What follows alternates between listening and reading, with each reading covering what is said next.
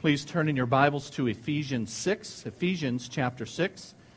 And we want everybody to follow along. And so we want you to have a Bible. The guys have some. So get their attention as they make their way back. If you want a Bible, they'll get one to you. It's marked at Ephesians 6 for your convenience. As we continue our series, closing in on the end of our series in the book of Ephesians, 6 chapters worth, and we are in the 6th and final chapter. The series is titled, as you see on the screen, Your Place in God's Plan. And we will explain a little bit about that title and how it fits the theme of the book of Ephesians as we look at our message today in Ephesians chapter 6. Most of you know the story of Amelia Earhart, the famed aviator who attempted a flight around the globe in 1937. But the plane that she and Fred Noonan were flying disappeared somewhere in the Pacific. Neither of the passengers nor the plane has ever been found. And their disappearance has kept conspiracy buffs busy for decades. What's clear to everyone is that for some reason the plane lost communication with the Coast Guard cutter that should have been providing positioning information. And as a result, they were flying without a compass, so to speak. They were lost, and they would eventually run out of fuel and crash. We've all seen more modern episodes of this kind of thing on TV, where a pilot's instrumentation might fail, he's lost communication with air traffic control, perhaps he's in a fog, and as a result, those on the plane are in great danger. Now picture yourself flying a plane, and you're in a fog, and your panel instruments have stopped working. The good news is you've still got radio communication with the tower, who can in turn guide you around danger and to a safe landing. But picture yourself not flying just any plane, but a military aircraft. And you're not just in the fog of weather, but you're in what military personnel call the fog of war. That is, once the battle starts, the best laid plans often go awry, and it's mayhem. You can't see. Things are not going according to plan. Your navigational equipment is not working. You're being shot at from every side. But you have radio communication with the base. They're guiding you, and they are your only hope to make it out alive, let alone get in any shots on the enemy. Now suppose in that situation, it's war, and you're vulnerable, and you're in danger, and the only source of communication you have is your radio headset, and in the midst of the flurry and the shooting, you decide to disconnect from the base. You remove the headset, and you decide to fly solo in enemy territory. Well, those results are predictable, aren't they? How foolish could anyone be, we say. Yet that's precisely how many of us are going about spiritual warfare. We're in a battle to the death with forces that have us outnumbered and outgunned. We're in the fog of war, and our equipment, our own equipment, is not very good. And all we have is communication from headquarters to guide us to safety. But we've removed the transmitter. Headquarters still speaks, but we're not listening. In spiritual warfare, friends, the headset does not fall off. It's deliberately removed. In spiritual warfare, the communications don't fail, they're destroyed. And they're destroyed by us. And the Bible teaches us that our gracious God has supplied all the equipment we need in order to be effective in battle. but irrationally and foolishly and suicidally, we remove it. How do I know if I've laid aside what God has provided for me to do battle? Well, when I crash and burn, it'll be obvious, right? But the signs were all there years before the crash. Time after time after time after time, we were warned that we were slightly off course, but we didn't heed. And then we're in a crisis, and teams are dispatched to intervene, but we didn't heed. And by the time it all fell apart, we're so completely in another world and another mindset that we don't see the connection between our past sin and our current state. The Bible warns us of those whose lives are, and this is the Bible's language, whose lives become shipwrecked. People who are shipwrecked. Homes that are shipwrecked. Children who are shipwrecked. Worse yet, we'll all know when it crashes and burns, right? We'll all know we had neglected the equipment, the transmitter, decided to go our own route. Worse yet, you say, what could be worse than crashing and burning? Well, see, at least when you crash, if you survive the crash, at least you know you weren't doing it right. And sometimes people hit bottom and they say, you know what, I'm going to listen now. And thanks be to God. So worse yet is to sail along in the wrong direction and continue to sail along in the wrong direction, thinking that everything's cool. And it need not be either way. We need not sail along in the wrong direction. God has given us a very clear direction. We need not crash and burn if we will cease removing the transmitter and listen while we can. It doesn't have to be that way for any person here. But friend, recognize this. God's Word says over and over and over again, and in our passage in Ephesians 6 makes clear once again, we are in a battle. And in that battle, you cannot go your own route.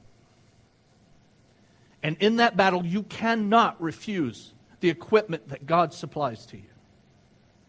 In this battle, you and I most desperately need the aid of our gracious God.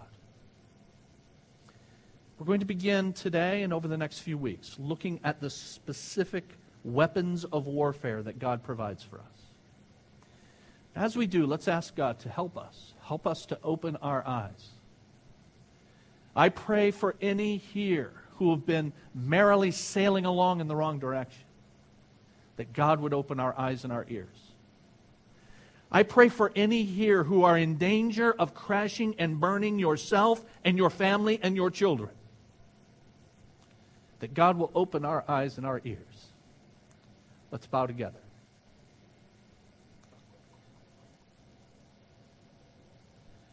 Father, we come to you thanking you, Lord God, that you do not leave us directionless. We sing, I once was lost, but many of us still live like we're lost.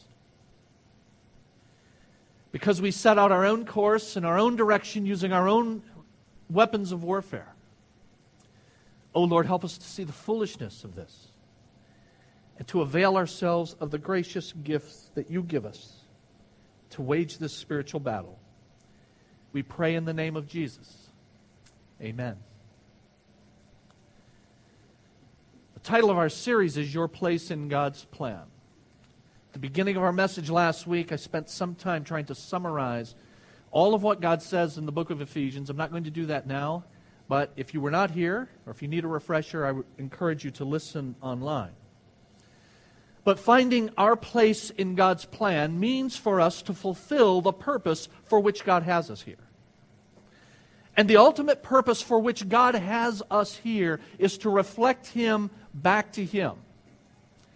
And that's why God says in chapter 4 of verse 24 of Ephesians that we are being recreated in righteousness and holiness, recreated by God to show His image back to Him. Our place in God's plan means that we reflect the character of God. That, as we sang, Lord, I want to be like you. And I want to be like you in the circumstances that you have placed me. That's my place. That's your place in God's plan. I say in your outline that I encourage you to take a look at,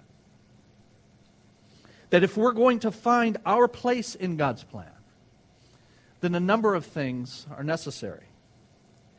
First, God's strength is required. If we're going to fulfill this purpose, God's strength is required for us. How do I know this? Because verse 13 of chapter 6 says, therefore, put on the full armor of God. Now, when it says therefore, it's connecting verse 13 to verses 10 through 12 that we saw last week. And what we're being told in verse 13 is, therefore, because of what's been said in those three verses, it's necessary for you to put on armor that's supplied to you from outside of yourself that comes from God. Now, why is it necessary for you to have this armor from God? Because verses 10 through 12 tell us, we wrestle not against flesh and blood, but against principalities and against powers, against the rulers of this dark age. God is telling us very clearly that this battle is above your pay grade. It's way above your ability. You have no chance, you have no shot at surviving, let alone winning this battle, without the armor that I supply to you. Therefore, because this is the enemy, and the enemy is, as I described it last week, wicked and powerful, subtle. Because this enemy is stronger than you, this battle is beyond you. Therefore, put on the full armor of God. God's strength is required because the enemy is greater than you are. God's strength is required due to this enemy, this powerful and wicked and subtle enemy, engaging in, point A in your outline, a barrage of attack. The enemy is shooting at you all the time.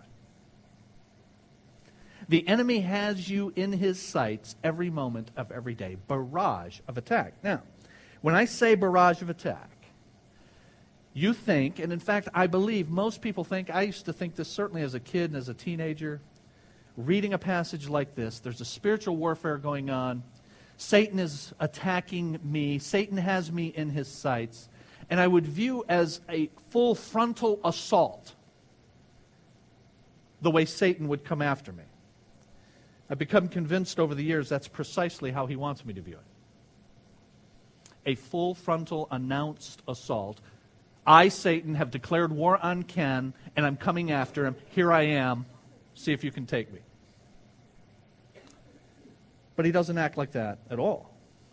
His attack is not usually all at once, but rather, his attack is subtle. And that's why it says in verse 13, put on the full armor of God so that when the day of evil comes. Now again, we read that, and we think there's this full frontal assault. There's going to be this day of evil in the future.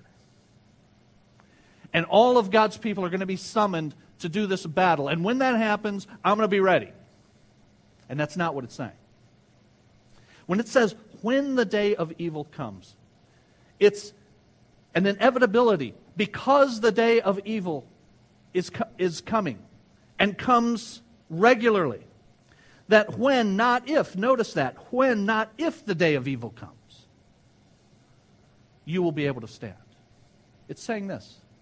When Satan brings temptation and pressures designed to cause you to fail.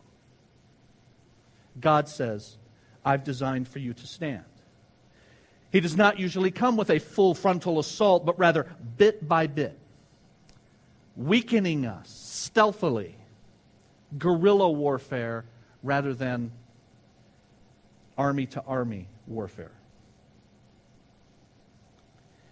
And that's why the Bible insists, going back to verse 12, that we stand. Verse 11, put on the full armor of God so that you can take your, notice, stand against the devil's schemes. And then again in verse 13, that you will be able to stand your ground. And after you've done everything, stand. And then verse 14, stand firm then. 4 times in these 3 verses, stand, a military term, designed to tell us that stability is what's necessary if we're going to withstand the onslaught, the barrage, bit by bit, piece by piece, day by day, moment by moment of the enemy.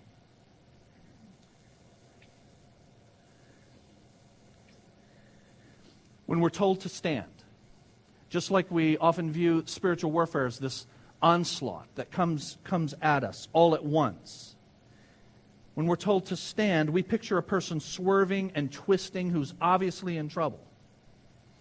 Again, it's not the case. When the day of evil comes, Satan applies pressure to points in your situation where he knows you're weak. And so you're not swerving and twisting and obviously in trouble. In fact, the person I might be fine. Now hear this carefully, friends. We might be just fine under certain conditions. It's when the conditions change that we're shown to be unprepared. And so we're going along just fine. Everything's cool. Yes, I'm ignoring the armor that God has given. Yes, I'm flying solo. But everything's going smooth. And then conditions change. And we are exposed as weak because we have not availed ourselves of the armor that God provides.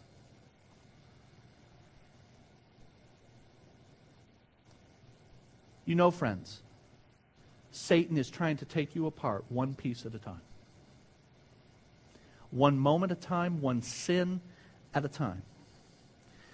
We tend to look at our circumstances and find ourselves where we are in our spiritual struggles. And we disconnect where we are from where we've been. But where you are is always connected to where you've been. You didn't get there by accident. You got there one moment at a time, one seemingly small battle at a time where you gave ground to the enemy in his barrage, bit by bit, of attack. You all familiar with the game Jenga? You know, you're trying to build this thing, and if you pull something from the bottom and it's still standing, it's wobbly, right? But I keep pulling and nothing's destroyed. The world didn't come to an end just because I made that one compromise. There are professing Christian people who are playing Jenga with their lives. Keep pulling out the props, keep pulling out the supports, and hoping it doesn't all fall apart. And when it falls apart, make no mistake, my friend, it's because we've been pulling out the supports.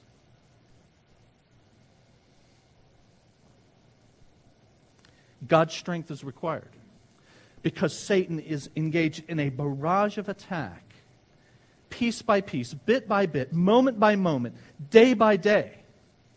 That's why the Bible warns us in 1 Corinthians chapter 10 and verse 12, let him who thinks he stands take heed lest he what? Lest he fall. It's all good. I'm standing without this armor. I'm not using the stuff that God says I desperately need, but it's all going okay. And it's going to crumble. And it will crumble because of what we failed to do and avail ourselves of in the past. God's strength is required due to the barrage of attack, but secondly in your outline, due to our vulnerability to that attack. Notice that this armor in both verse 11 and in verse 13 is the armor of God. I need strength, I need weapons, I need armor that only God can supply against this enemy that is vastly greater than me. And so in the verses that follow, God gives us 6 indispensable items: a belt and a breastplate, and sandals and a shield and a helmet and a sword. And then he adds a non-clothing item beginning in verse 18 of prayer. And all of this emphasizes the completeness of our outfit for spiritual battle. We need God's strength due to our vulnerability to attack. To put that another way, the only way that we will day by day, moment by moment, avail ourselves of what God has provided is if we see ourselves as weak. If you think you're strong, my friend, if you think you can attack this enemy and prevail by ignoring the weapons that Almighty God makes available to you, that arrogance will be your fall. The only way that we will avail ourselves of God's strength is when we recognize our own weakness. And yet, so many of us live as though we can fight this war without the signals from headquarters. Hear this.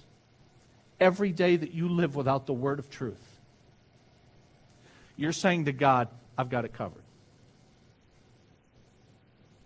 Every day that you live without prayer, you're saying, God, I don't need your help. Every day that you live without faith, believing the promises of God rather than the lies of the enemy, you are saying, God, I can handle this without you. God's strength is absolutely required because we're under a barrage of attack, moment by moment, bit by bit, due to our own vulnerability, our own weakness.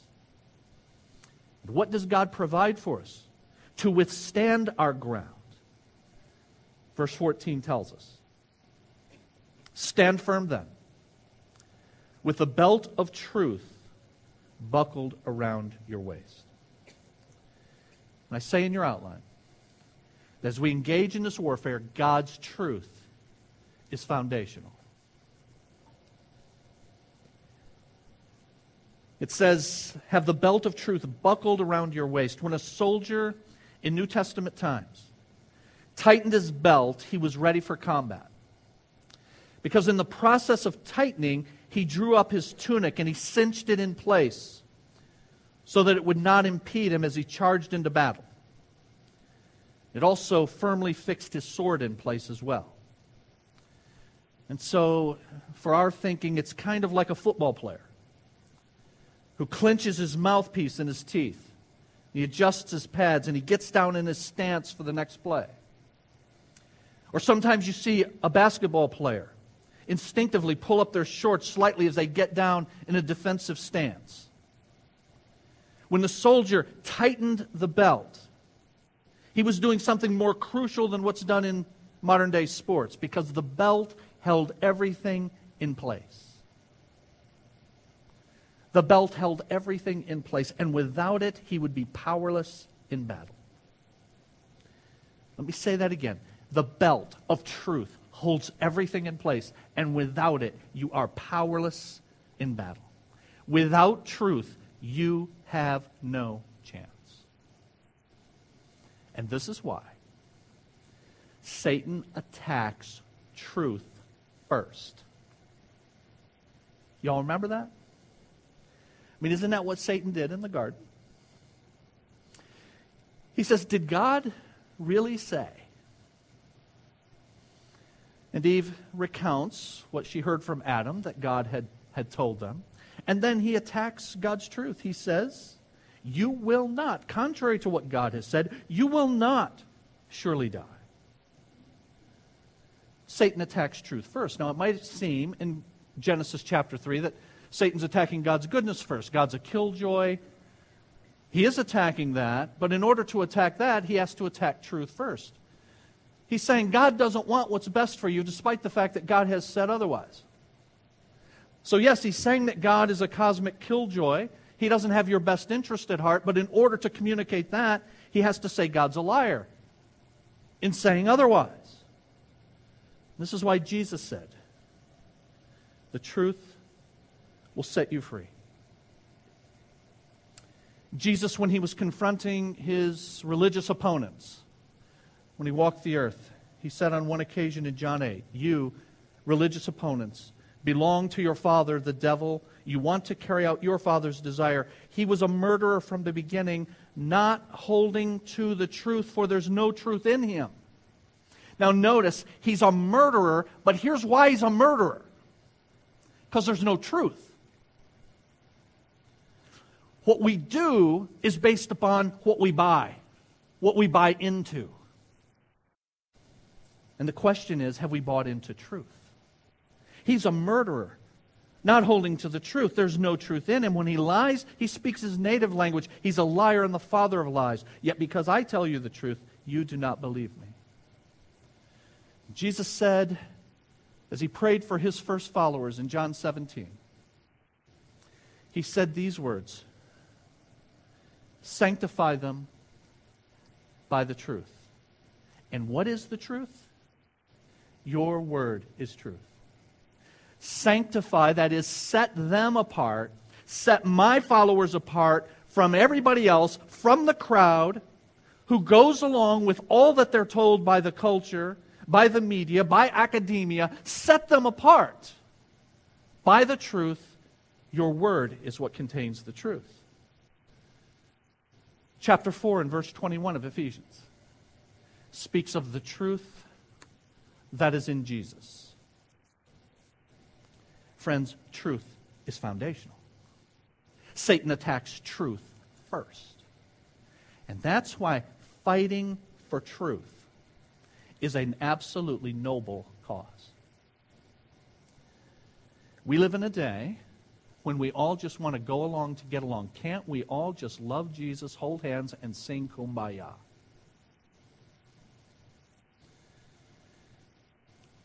I mean, I know that people are ripping the Bible apart, saying that God wants you to be healthy and wealthy, a lie of Satan. And it needs to be exposed.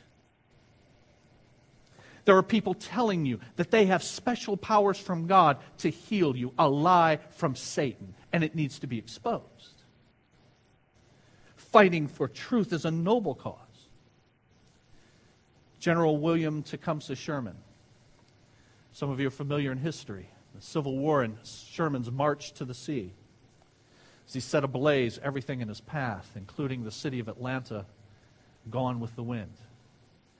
But it was Sherman who coined the phrase, war is hell. No one knows the hell of war like those who've engaged in the battle. Sherman understood it, and therefore he didn't want it.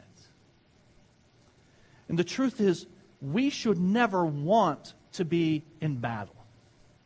We don't look for the battle. But when the battle presents itself to us in the form of Scripture being compromised, truth being compromised, then fighting for truth is indeed a noble cause. And we see this war imagery, especially for truth, throughout Scripture. Jude wrote, contend, that is fight, for the faith that was once for all entrusted to the saints. Fighting for truth is indeed a noble cause. We saw this happen. I want to give you some historical anecdotes with regard to this. Just almost exactly 100 years ago, the turn of the century, there was an epic battle for truth that took place.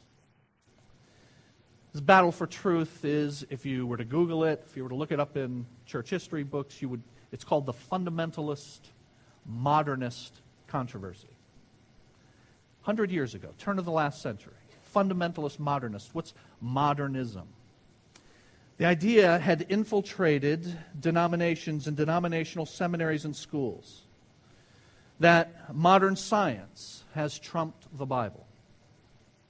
And therefore, things that the Bible says, like there's an historical Adam and Eve, they were real people in a garden, they were the first two people from whom came everybody else, that's a myth, said they.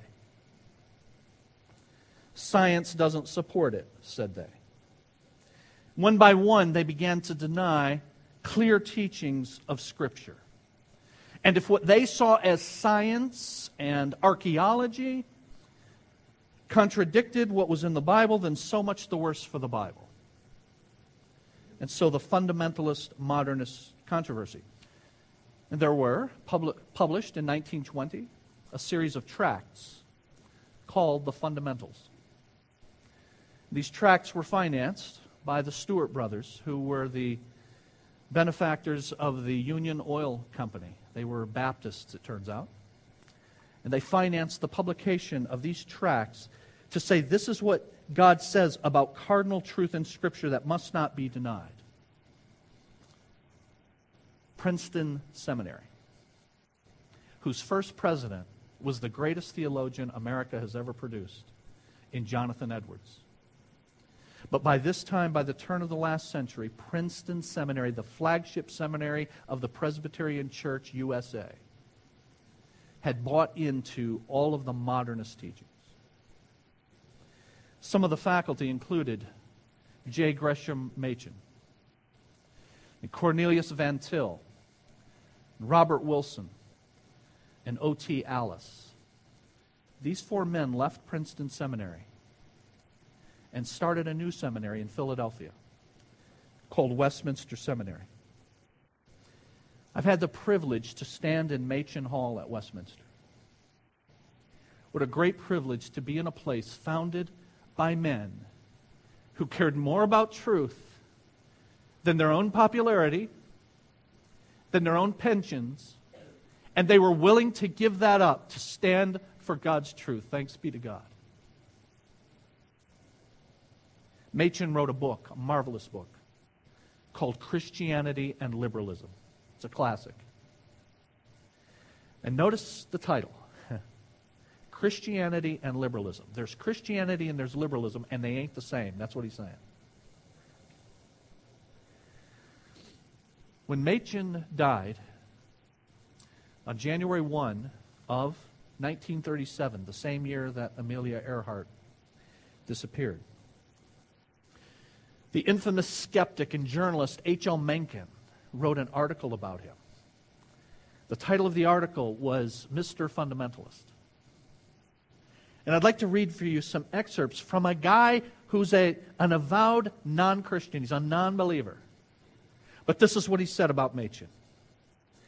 What caused him to quit the Princeton Theological Seminary and found a seminary of his own was his complete inability as a theologian to square the disingenuous evasions of modernism with the fundamentals of Christian doctrine. He saw clearly that the only effects that could follow diluting and polluting Christianity in the modernist manner would be its complete abandonment and ruin. Either it was true or it was not. And if, as he believed, it was true, then there could be no compromise with persons who sought to whittle away its essential postulates, however respectable their motives. Thus he fell out with the reformers who have been trying in late years to convert the Presbyterian Church into a kind of literary and social club, devoted vaguely to good works. Most of the other Protestant churches have gone the same way, but Dr. Machen's attention as a Presbyterian was naturally concentrated upon his own connection. His one and only purpose was to hold the church resolutely to what he conceived to be the true faith. When that enterprise met with opposition, he fought vigorously. And though he lost in the end and was forced out of Princeton, it must be manifest that he marched off to Philadelphia with all the honors of war. He goes on. He denied absolutely that anyone had a right to revise and sophisticate Holy Writ. Either it was the Word of God or it was not the Word of God. And if it was, then it was equally authoritative in all its details. and had to be accepted or rejected as a whole.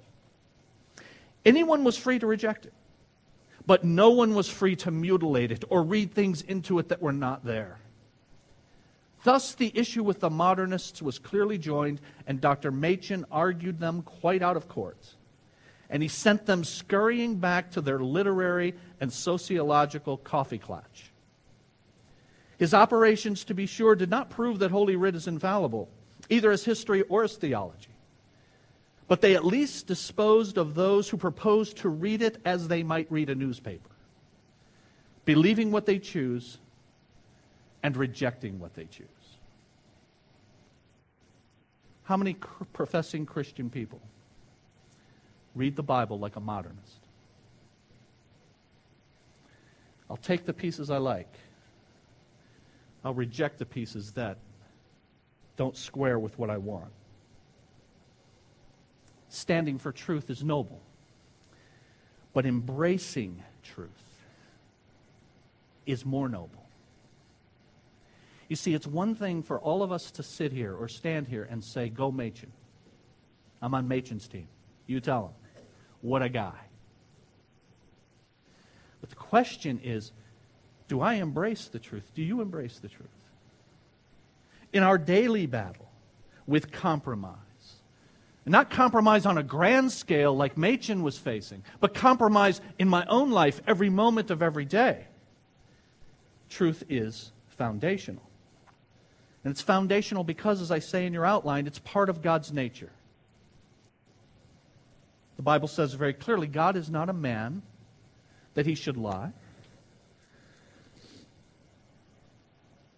It says very pointedly, God does not lie. And so truth is part of God's nature, and truth is crucial, I say, point B, to God's plan. God communicated truth in the garden.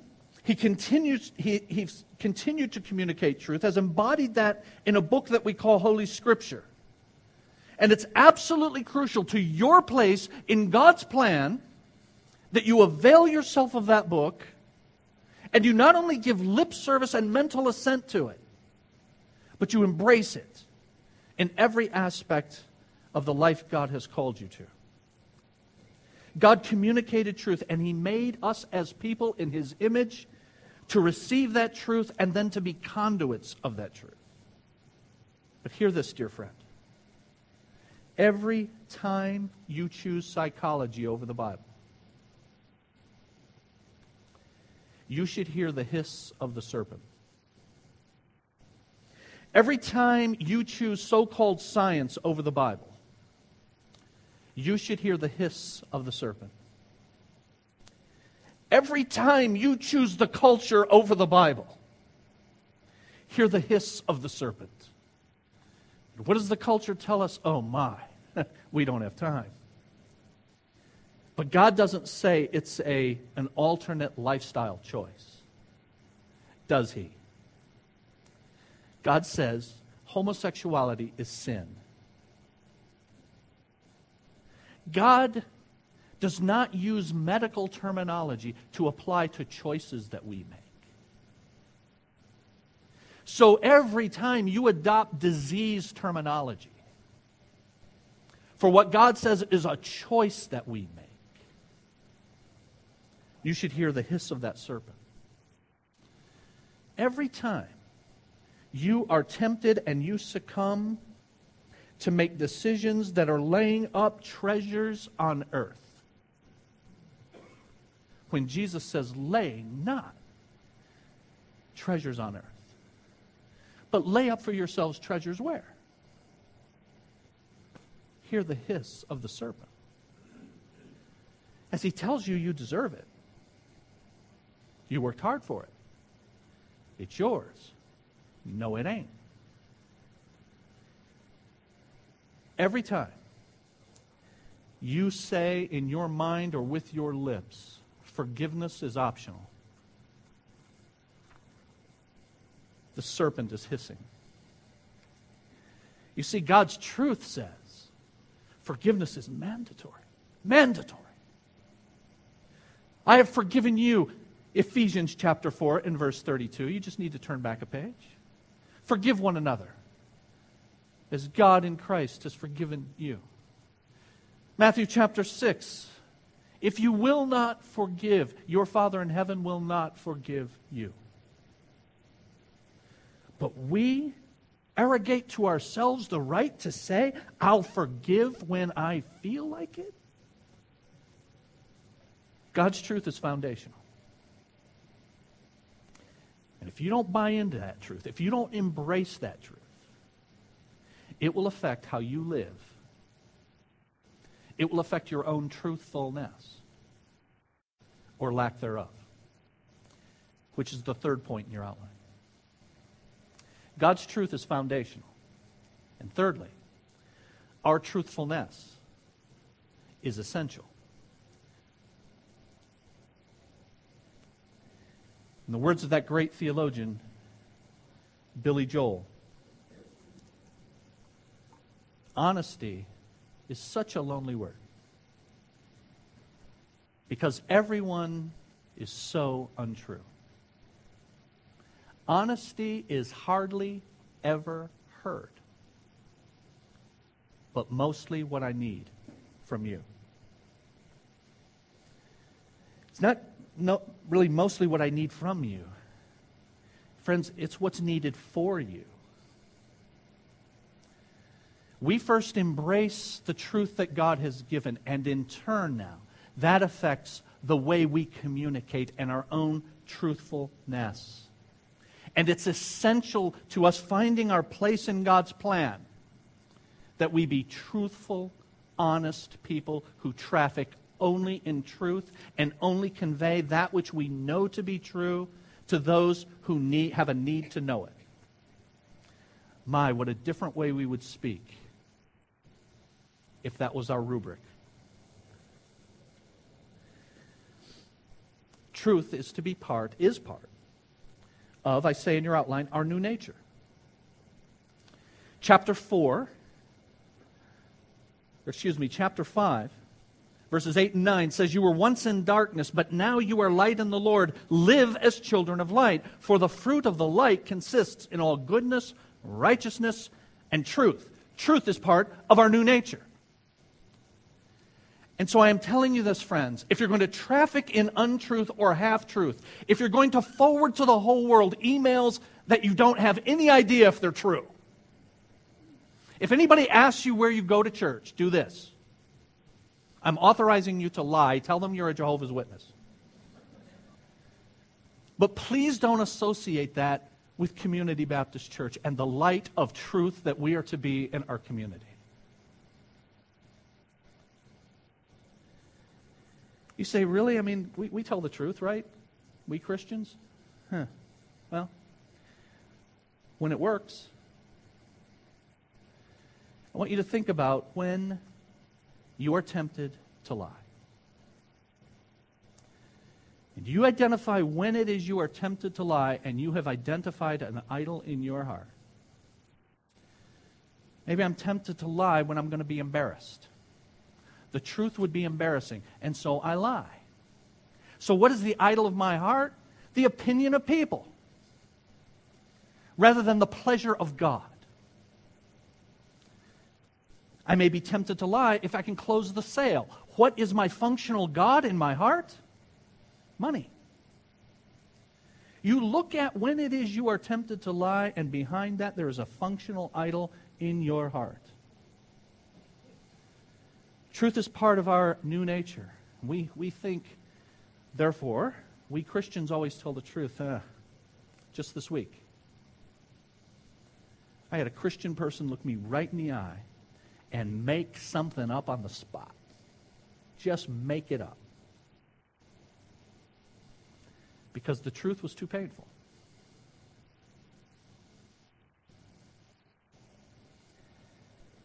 Truth is part of our new nature, therefore essential to us finding our place in God's plan. And I've got good news. Truth is possible because of the gospel of Jesus. Truth is possible because of the gospel. Without the gospel, truly, we cannot handle the truth about ourselves. Right? Without the gospel, the truth about what I am and what I'm like and what I am capable of is just too ugly and painful apart from the gospel. But with the gospel, you can handle the truth. Nicholson has nothing to worry about. Because you can face what God says, and you can face what God says truthfully about who we are and what we have done and what we're susceptible to and what we're tempted to do. Because our gracious God and the Lord Jesus has taken it upon Himself. And therefore, as we've been saying in our series, The Gospel-Centered Life, during our second hour, you don't have to pretend and you don't have to perform. You can tell the truth about it.